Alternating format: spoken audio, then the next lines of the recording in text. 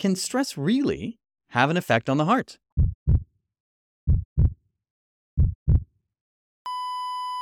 CPR. It's what happens after someone dies as a last-ditch, high-intensity effort. Unlike the movies, it usually fails. What if we used that drive while we're still alive to heal ourselves? Welcome to CPR for Life, where we help you understand how to reclaim your health by changing your everyday life. I'm Dr. Sagar Doshi, board certified in both lifestyle and emergency medicine, and certified health coach.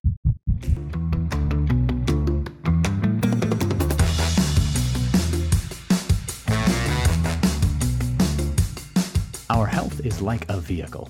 I've seen too many people, including my own family, crash their health because they don't realize they are the ones driving. This podcast aims to help each of us take the wheel and learn where to go. But even though these conversations are evidence-based, they are just for your education, so please talk with your physician before making changes. Welcome back, everybody, to what is going to be the last planned episode for this series on heart attacks. I want to get into something that we haven't touched on yet, but is still vitally important when talking about heart and blood vessel disease, cardiovascular disease, and that is stress. It's just going to be me today. So to set things up, I want to give you two examples of patients I had come into the emergency department. One, we're going to call Bonnie. She's a 60-year-old woman that came into the emergency department, the ED, via ambulance after an argument with her sister, a very heated argument. And during that, her chest started to hurt. The pain went up to her neck, down her arm, and it felt like a heart attack in the past. She's already had one. Another patient is an 80-year-old man that we'll call Clyde. He had his wife bring him to the emergency department, and he was having chest pain too. It doesn't move anywhere, but he gets short of breath with it, and it's happened before. He's also had a heart attack before. He's not sure if they feel similar or not. Also, he just found out that his son is in prison. So the question is, are these heart attacks? Neither of these people was even shoveling a driveway, so most people would say nah. Can stress really have an effect on the heart? It's been said by some that stress isn't real or that it's all in your head. Frankly, the entirety of reality is in our head, but more on that later. It's also been said that stress is harmful, dangerous, and we should all do everything we can to reduce it. Is that true? I'm going to make you wait until the end of the episode to find out what happens to Bonnie and Clyde. Between now and then, though, I'd like to delve into the questions of how much effect does stress have on the heart and blood vessels? How does it exert those effects? And how can we change things? So let's start with some data. About 2/3 of all visits into the medical system are related to anxiety, which I am clumping in with stress.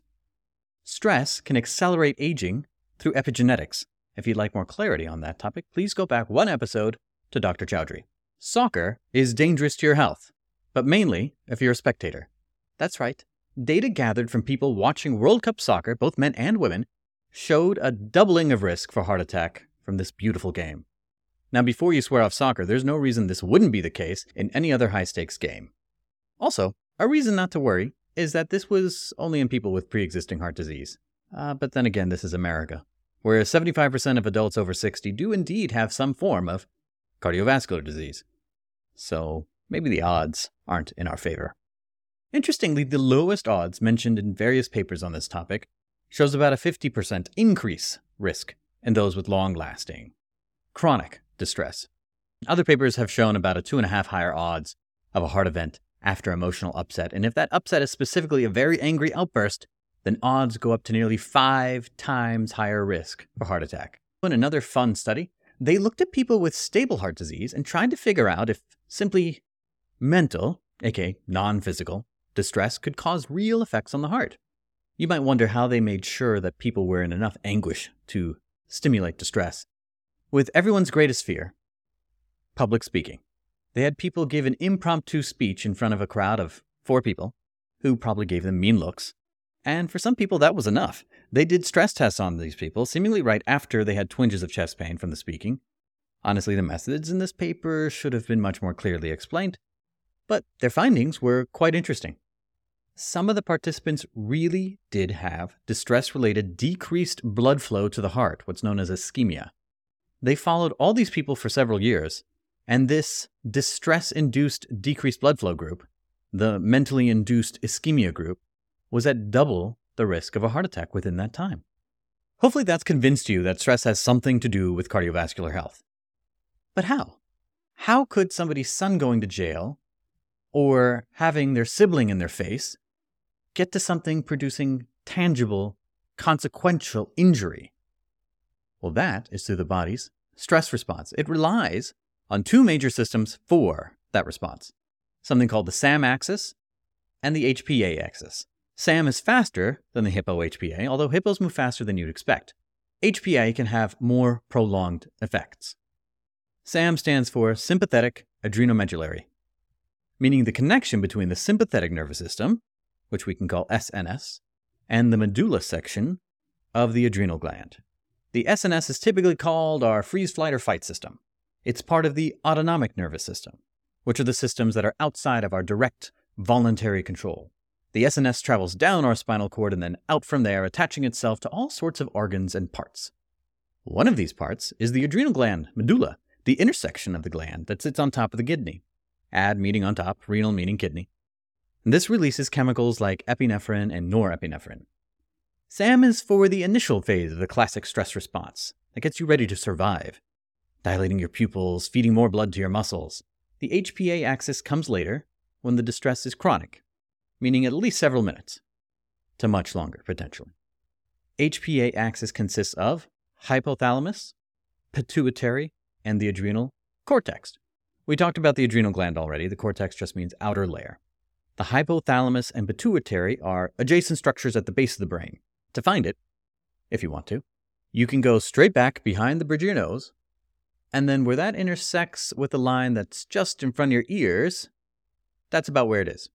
Now, this system releases a set of chemicals called glucocorticoids mainly, although other chemicals can become involved. We'll talk about some of that later. The most famous of these glucocorticoids is called cortisol. These systems will do things like increase blood sugar levels while decreasing insulin levels, increase insulin resistance, suppress some parts of the immune system while elevating other parts, elevate blood pressure, and can even augment cognition and alertness. If things are working right, this HPA axis can also tamp down on SAM. The overall mechanisms are a complicated mix that involve nerves, hormones, immune and metabolic pathways. If we want to talk about it simply from the viewpoint of blood vessel, whose job it is to feed the heart, a coronary artery, then much of this kind of stress response will increase inflammation and increase the chance of a blood clot. I'm going to replay a clip from the first episode in this series to reiterate how the heart attack occurs, and hopefully it makes the information that follows a bit more understandable. Mainly, I'm going to play the clip because I like it. Now, I'd like to take a moment and describe for you a poorly vetted analogy. I don't know my Star Wars very well, but I have seen most of it, and I think I'll try that general theme to explain how a heart attack happens. Star Wars is the one with Rick Moranis, right? I am your father's brother's nephew's cousin's former roommate. To set the scene, your body is the Empire, not the Rebellion. You have a giant, vital outpost known as the heart, and it's getting all of its food and supplies from somewhere else. You have a heavily fortified supply line, ships, vehicles, troopers on all sides, all over the place, forming a sort of pipeline. It's so well protected that the pipeline is huge and there's plenty of food, water, and helmets that can pass through. All is well until rebels start attacking from the supply trucks themselves. They bust a hole in the main line of protection, known as the endothelium ships. These rebels have names like High Beck Pressure, Hans Smokemo, Chulesterol, and Dodana Diabetes. Chulesterol takes advantage of the break and busts in behind the endothelium line. Lots of your tanks come in through the pipeline to chase them down. These tanks are called white blood cells. They're so big they're knocking over all sorts of other fortifications while they chase the rebels around trying to destroy or capture them. Massive friendly fire happens. Better safe than sorry. But eventually, the rebels are dealt with, and the repairs can begin. That section that was destroyed is built back, but there's still wreckage, and it's just not as good as it once was. So you also turn the area into a checkpoint. The new checkpoint and its size slow down the pipeline. Hopefully, no one on the outpost gets too hungry.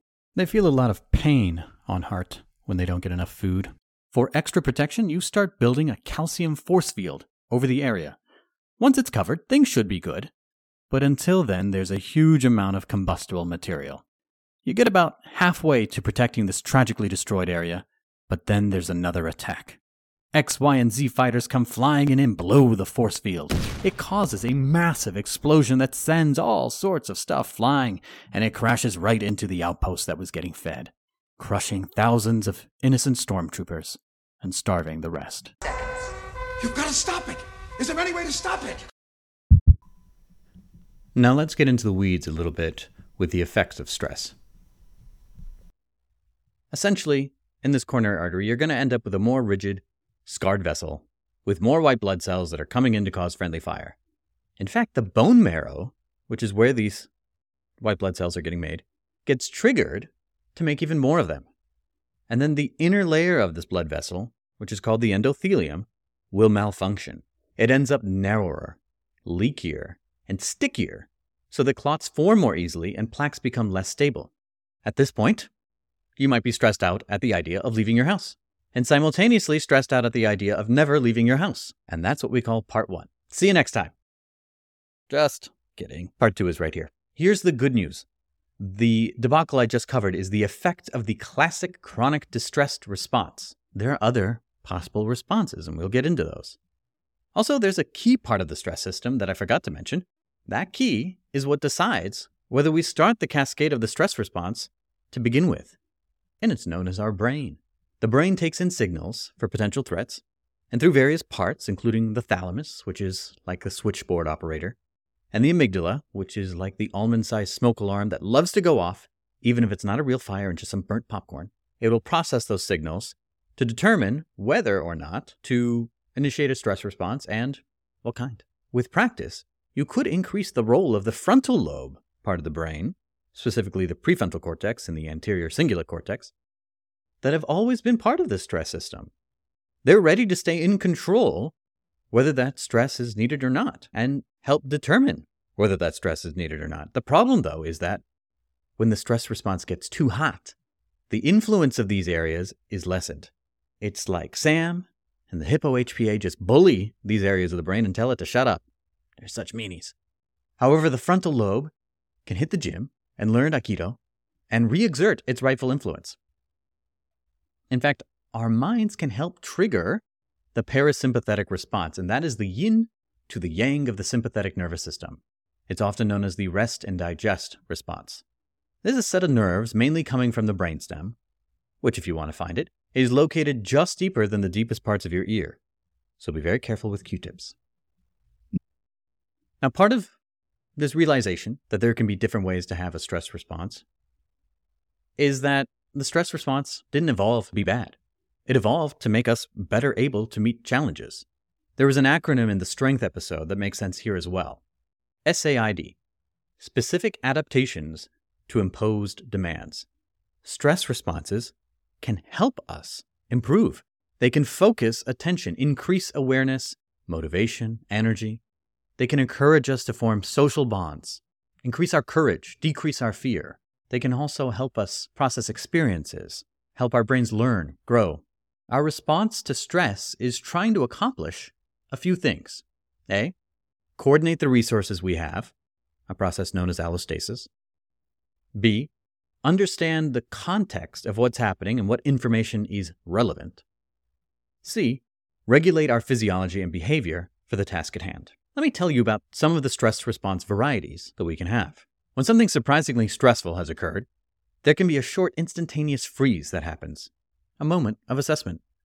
Next, there's typically an attempt at a tend and befriend response. Yes, even in men. This is an attempt for forging or using relationships. These are usually scenarios where there would be safety in numbers, emotional distress, the need for cooperation, or where someone you care about is at risk. The key player in this response is oxytocin, which is made in the hypothalamus but released by the pituitary gland. This is the hormone sometimes called the love hormone. and it can heal the heart, literally.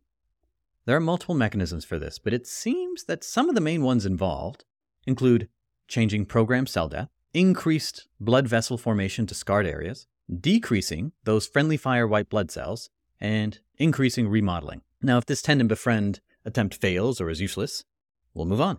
At that point, we can have either the classic fight or flight response or what's known as a challenge response. Depending on the stimulus, we're going to decide that either the stimulus is something that outstrips our resources or doesn't. If it seems to outstrip our resources, be too much for us, it's known as a threat response, and we'll be on full ready to flee or fight. However, if we deem ourselves to have the resources, we get a related but different response known as the challenge response. The main difference in the challenge response is that there's more focus than fear, and the ratio of stress hormones change. You get more SAM and less HPA. The challenge response is performance enhancing and can lead to growth and learning. We'll talk more about that split soon.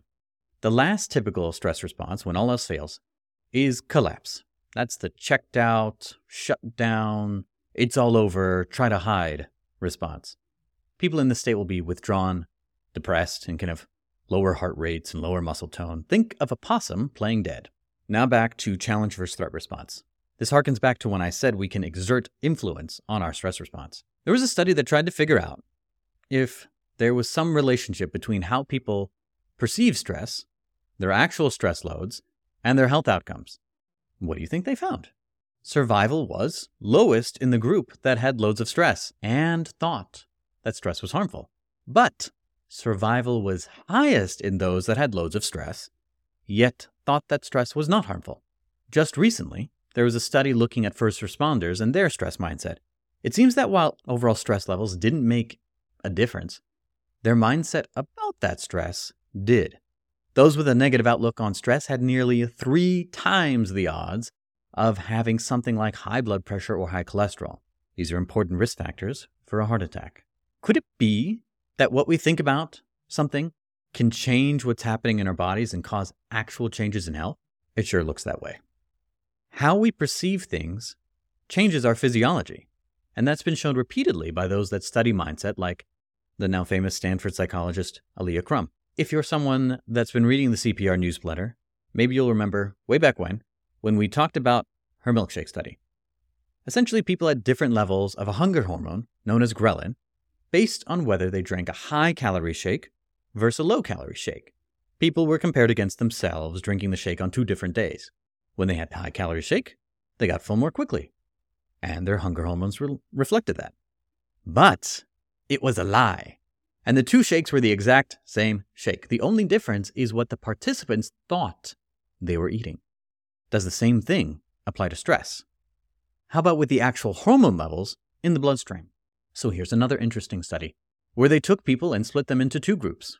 One group got a nice little video on the wonderful effects of stress. Stress is helpful. They tried to give them a positive mindset on stress. The other group got the opposite, a video to try and instill a negative outlook on stress. Then they got put into stressful situations. Again, the most stressful situation that you can do to humans, apparently, at least that can be approved for research, is having them speak publicly. So that's what they did. They put them into public speaking scenarios, and then each group was further divided into 2 groups. One that when they spoke got complimented, and the other when they spoke got critiqued harshly. They were trying to figure out, well, does a positive mindset on stress, despite what actual results are, lead to a higher growth index? What is a growth index? A growth index is a ratio of hormones DHEA to cortisol. Cortisol is part of the stress response. DHEA is part of the stress response, but it can do helpful things when in the right ratio, like improve memory and maybe even lower heart disease risk. So what'd they find? People who were having a more positive stress mindset, even when they failed, ended up having a higher growth index. They had more helpful levels of DHEA. As a side note, this does not mean it's safe to go find some DHEA and start supplementing on your own, because this is also something that can cause high cholesterol, medication interactions, bone thickening, excess estrogen, and other things. Your body will figure out what to do when given the right resources, usually. Also, DHEA is not the same thing as DHA, which is an omega-3 fatty acid. Now, there are terms out there on the kinds of stress that people experience. Maybe you've heard them. Eustress and distress. They're thought of as the good kinds of stressors versus the bad kinds. But I think these terms can mislead people because it's not the stressor or the stimulus that makes eustress or distress. It's our response to them. Did we grow and benefit from it? Or did the opposite happen? Exercise is often thought of as a eustress, but if I go run on a broken leg, there will be distress. I do not have resources for that. Now maybe you're still wondering about Bonnie and Clyde from earlier. So here's what happened. After working them up, I found that yes, Bonnie did indeed have a heart attack. She got admitted to the hospital, saw the cardiologist, had some more diagnostic testing, but was able to get discharged fairly soon without much change in her function. Clyde, on the other hand, did not have a heart attack. He was able to go home and see his heart doctor in a follow-up appointment. Turns out, every time Clyde has any kind of stressful experience, he felt the same way. Now, stress is an everyday part of life, and we can't control what's going to happen to us. Not all the time, anyway. So if you're one of these people, what would your next steps be? Clearly, their stress management isn't working well. And if you're not yet one of these people, how can you keep yourself from ending up in the emergency department? The insight that's going to come into play here is that you don't know reality, and neither do I. Nobody does. Our reality is a reflection of our perception of reality, our thoughts about reality, and we can take advantage of that. To me, here are the key steps for managing stress better. There are others. Here are just a few keys.